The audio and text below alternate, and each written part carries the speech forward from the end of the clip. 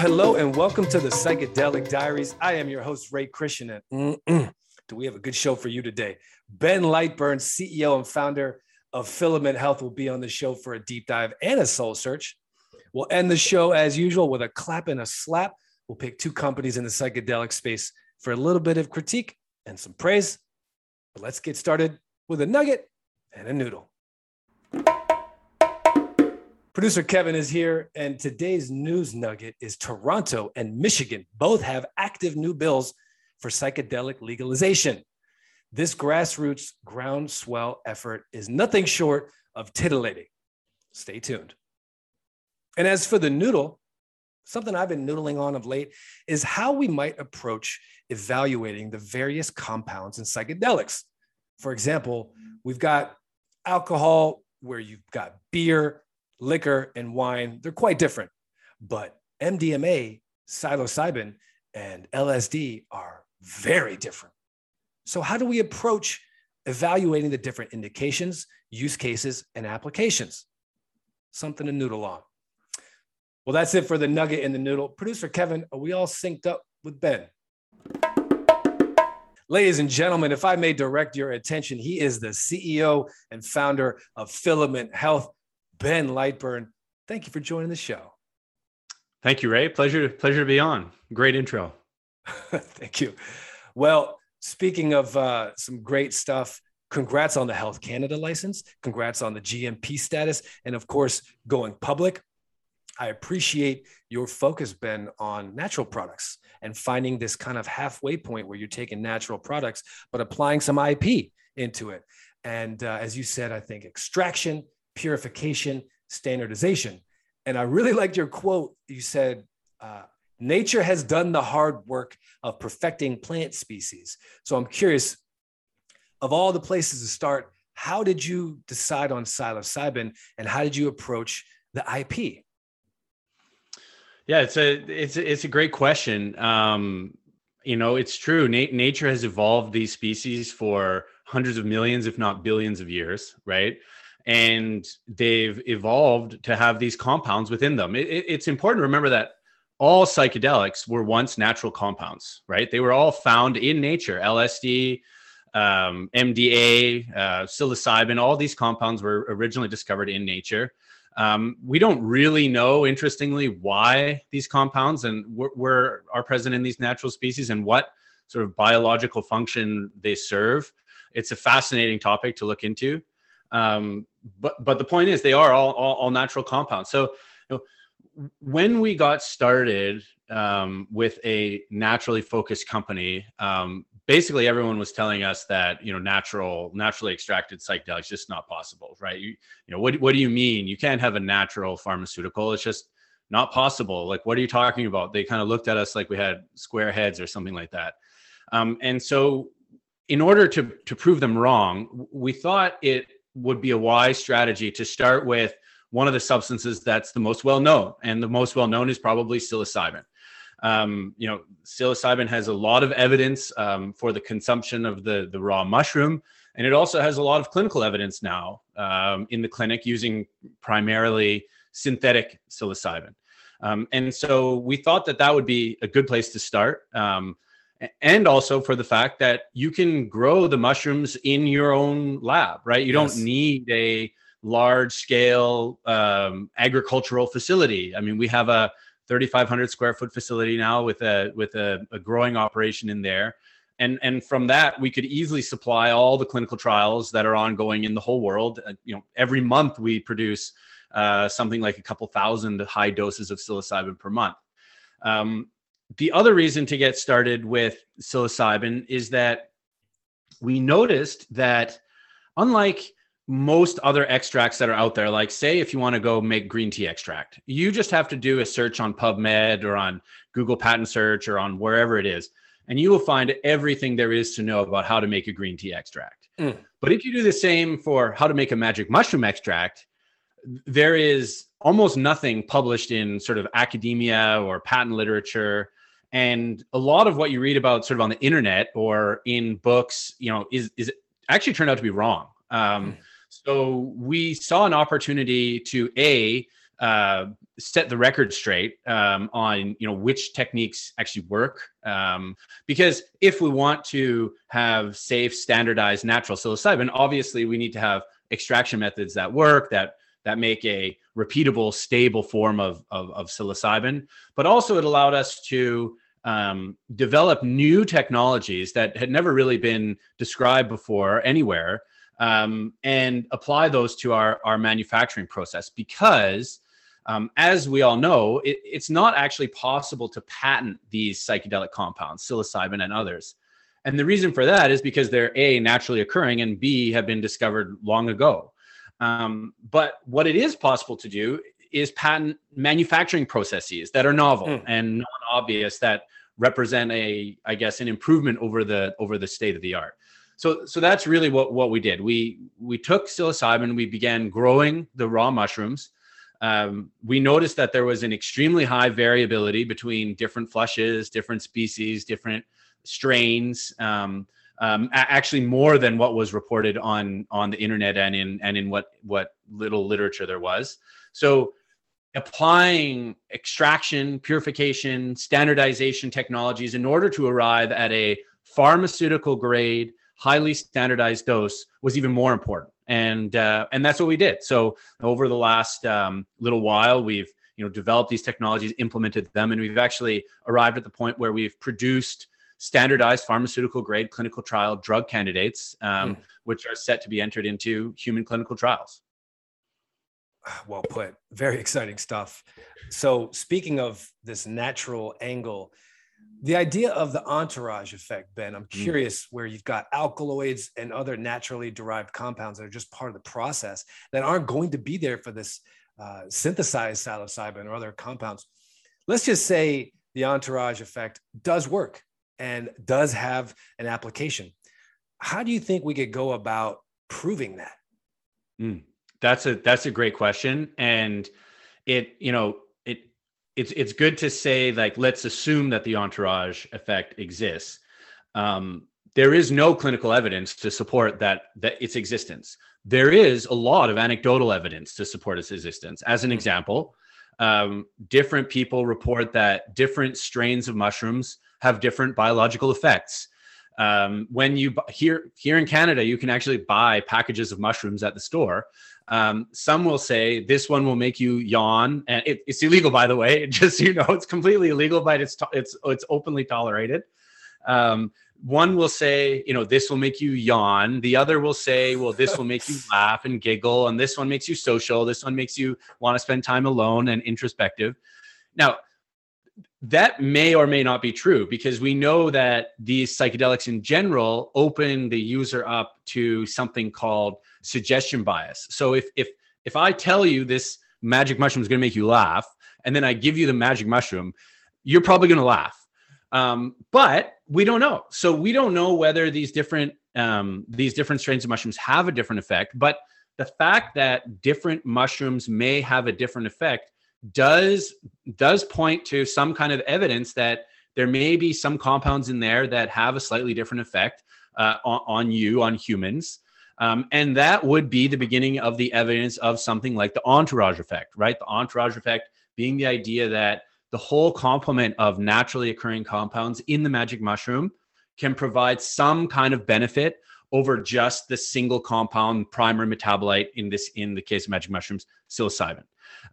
So we're very excited to be able to prove that. But your original question was, how do you prove that? Well, what you do is you do not make a single compound isolated product from the magic mushroom. So you do not take only the psilocybin and purify it to 99.9% pure psilocybin from the natural mushroom, because if you do, you're really just making a replica of a synthetic product, right? There's really you can't really say that it's really any different, right? The synthetic 99.9 or the natural 99.9. So the key is yes, you must purify the psilocybin, but do it in such a way that you do not remove all of the other, what are called secondary metabolites, all the other compounds that are in there: psilocin, tryptamine, baeocystin, norpsilocin, all these other what are called secondary metabolites.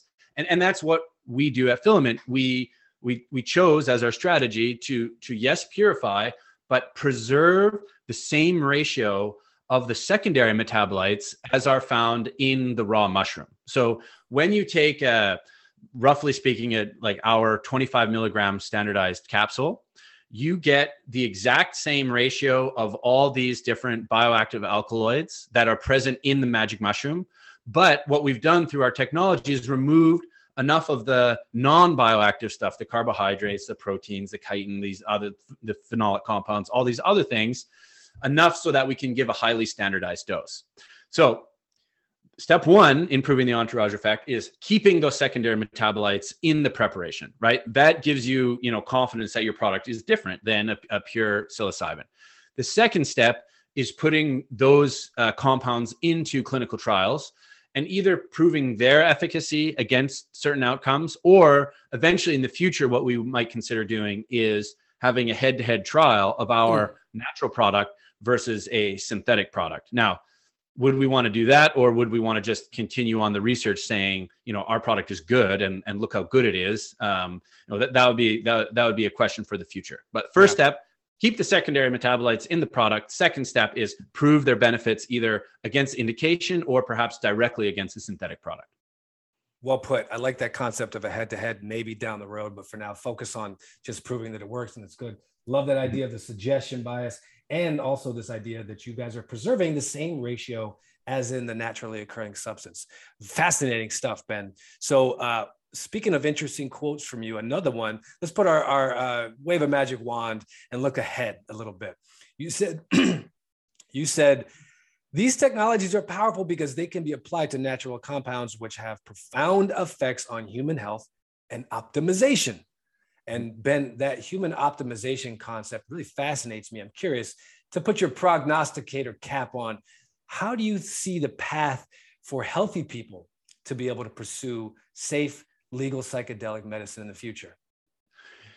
We're looking like 3 steps. We're playing 3D chess here, because first, we don't even really know what it's going to look like, how sick people can use it, right? I mean, yes, we think the FDA will approve it. There's no guarantees.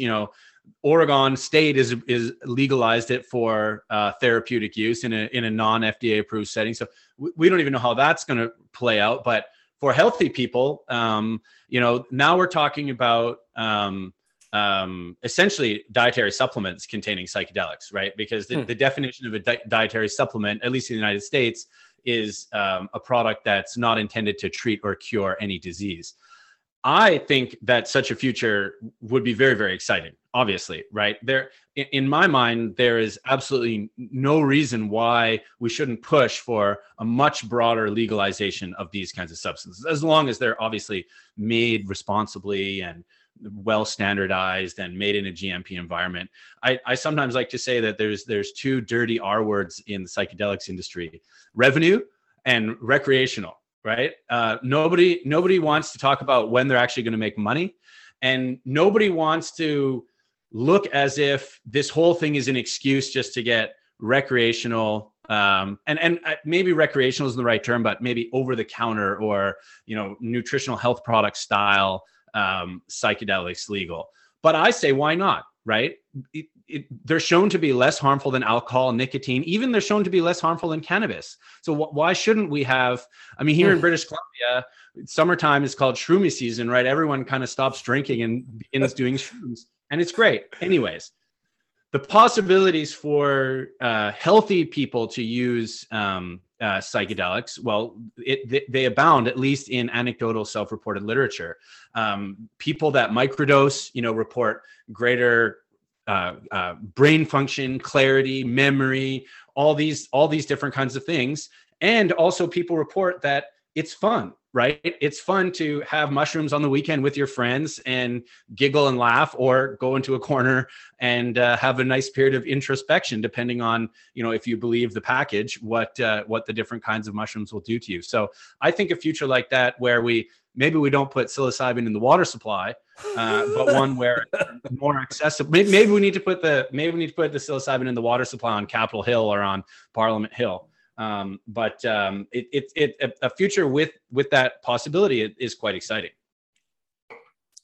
Ben, I love that. And the two dirty R words, revenue and recreational, you are preaching to the choir. It's not evil to make money, and there's a way to do it in this space, and it's okay. I'm with you on that. And I also agree on the recreational. There are going to be recreational users no matter what we do, and probably good to not demonize them, because good chance they end up being future intentional users. So well put, and I love that take. So taking a step back a little bit about filament. So two quick questions about filament. One, what's a hard-earned lesson you've had in the last few months?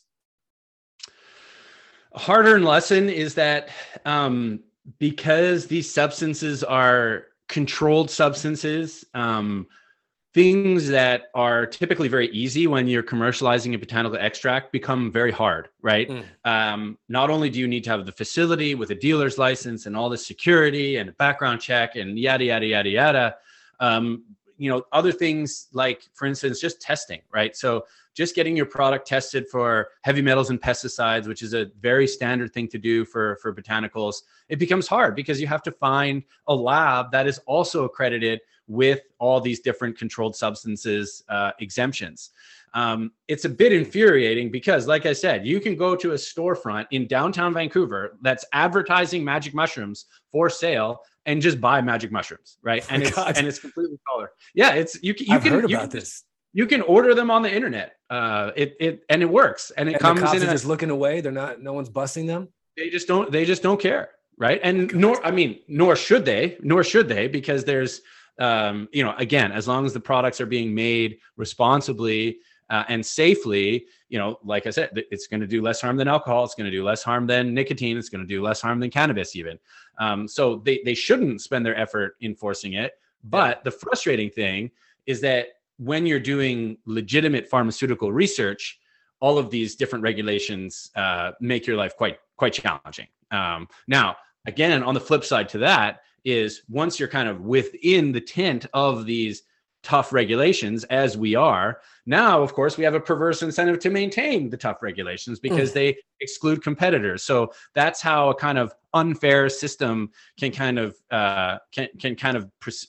be allowed to exist, because it benefits us once we're in it. It's just really hard. You see a lot of companies saying they're going to get a dealer's license, saying they're going to have this production, saying, and then 18 months later, they're still saying the same thing. Great call on this, the difficulties of the controlled substances and on these perverse incentives. What a Wild West industry we are in, Ben. Speaking of which, you guys are one of the companies that are doing. You're not just talking, you're not bluster, you're doing. And I think that some of these wins you've got over the last few months are proof of that. As you look forward, by the end of the year, what would you like to see your team accomplish, or what are you excited to see the team accomplish? What we're most excited about proving to all the haters out there is that it is possible to develop a natural psychedelic clinical trial candidate. We have been in close communication with the FDA, and we're excited about receiving authorization to proceed into a phase 1 trial of our naturally extracted botanical psychedelic drug candidates. These will be the first natural psychedelic drug candidates, and even more than that, the first that are botanical drugs. And what's interesting about botanical drugs, it goes back to what we opened with about the entourage effect.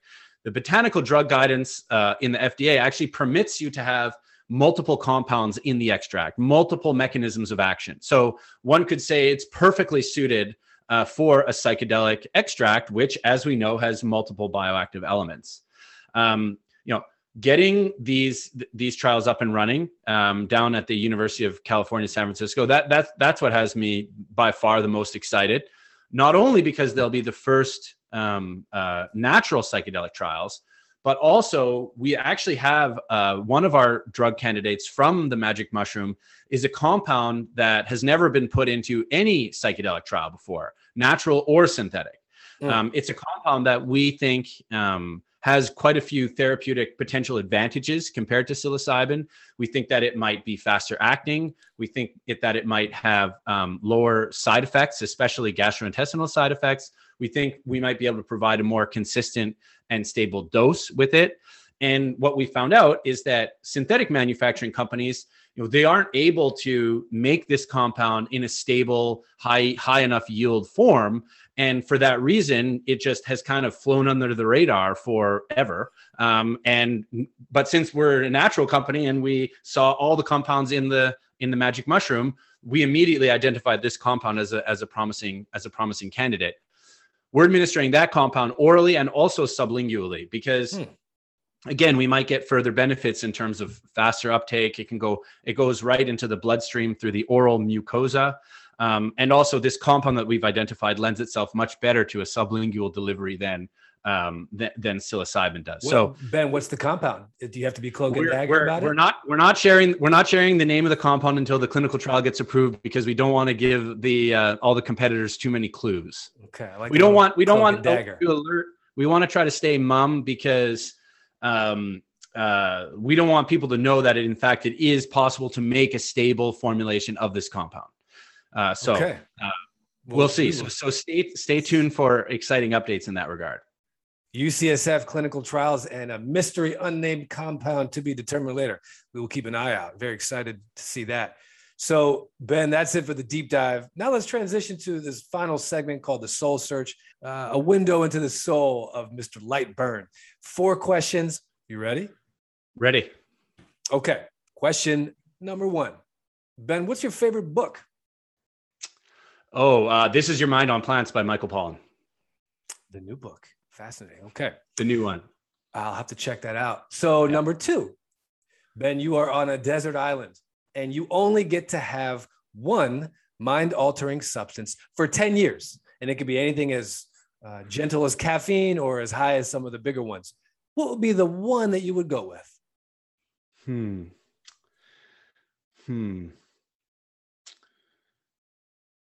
I think I'd have to say psilocybin. I'm with you on that one, actually. Actually, no, I would say Mystery Compound X from our I see what you did there. Very nice. Okay, Ben. Sublingual Mystery Compound X. There you go. Plenty, a whole box of I feel like that could help me get over my caffeine and alcohol withdrawal symptoms. I'm with you on that. Because alcohol or caffeine, but then I have to give up. I have to choose one. So why not choose psilocybin and then kind of work my way through the withdrawal of both of those? Making a lot of sense. Okay, Ben, this one's a little bit more of a serious note, but what is your greatest fear? In life or in the industry? In life. My greatest fear would be if something happens to my kids and I can't see my kids ever again. Definitely, that would be my greatest fear. I appreciate that. Okay, last question, Ben, maybe a little bit more of a positive note. What are you curious about?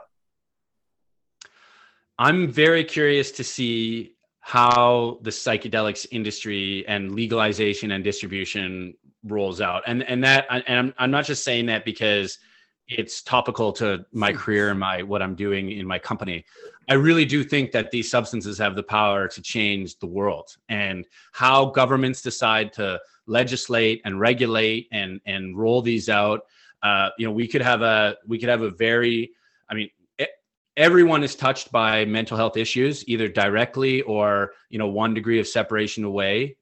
Everybody has a personal story in their family. So do we.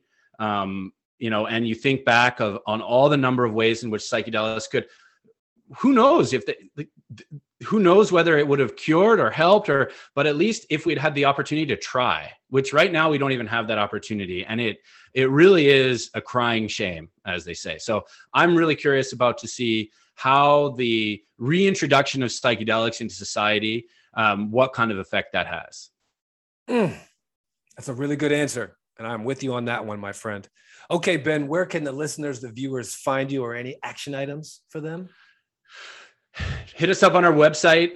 Sign up for our mailing list. We keep people up to date, or reach out to me. Reach out to me directly. I'm easy to find. I'm 6'7", easy to spot in a crowd. That's a good little nugget. 6'7". Okay, he is the CEO and founder of Filament Health, Ben Lightburn. Thank you for joining the show. Thanks, Ray. It was a pleasure. Okay, producer Kevin, time for our last segment of the show.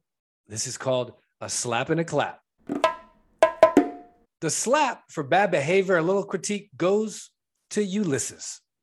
Now, I'm starting to sound like a broken record on this, but these companies talking about digital software patents are making the industry look bad. You cannot patent digital therapeutics. Go look at the tech companies, look at really sharp tech companies. They aren't doing it. It's a bad use of money. Ulysses, a little slap on the wrist to you.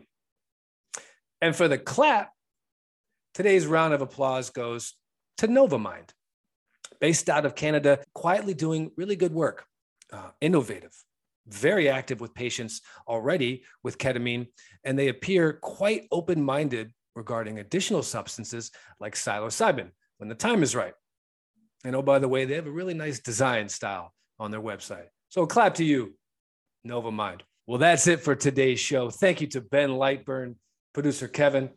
I'm Ray Christian. See you next time.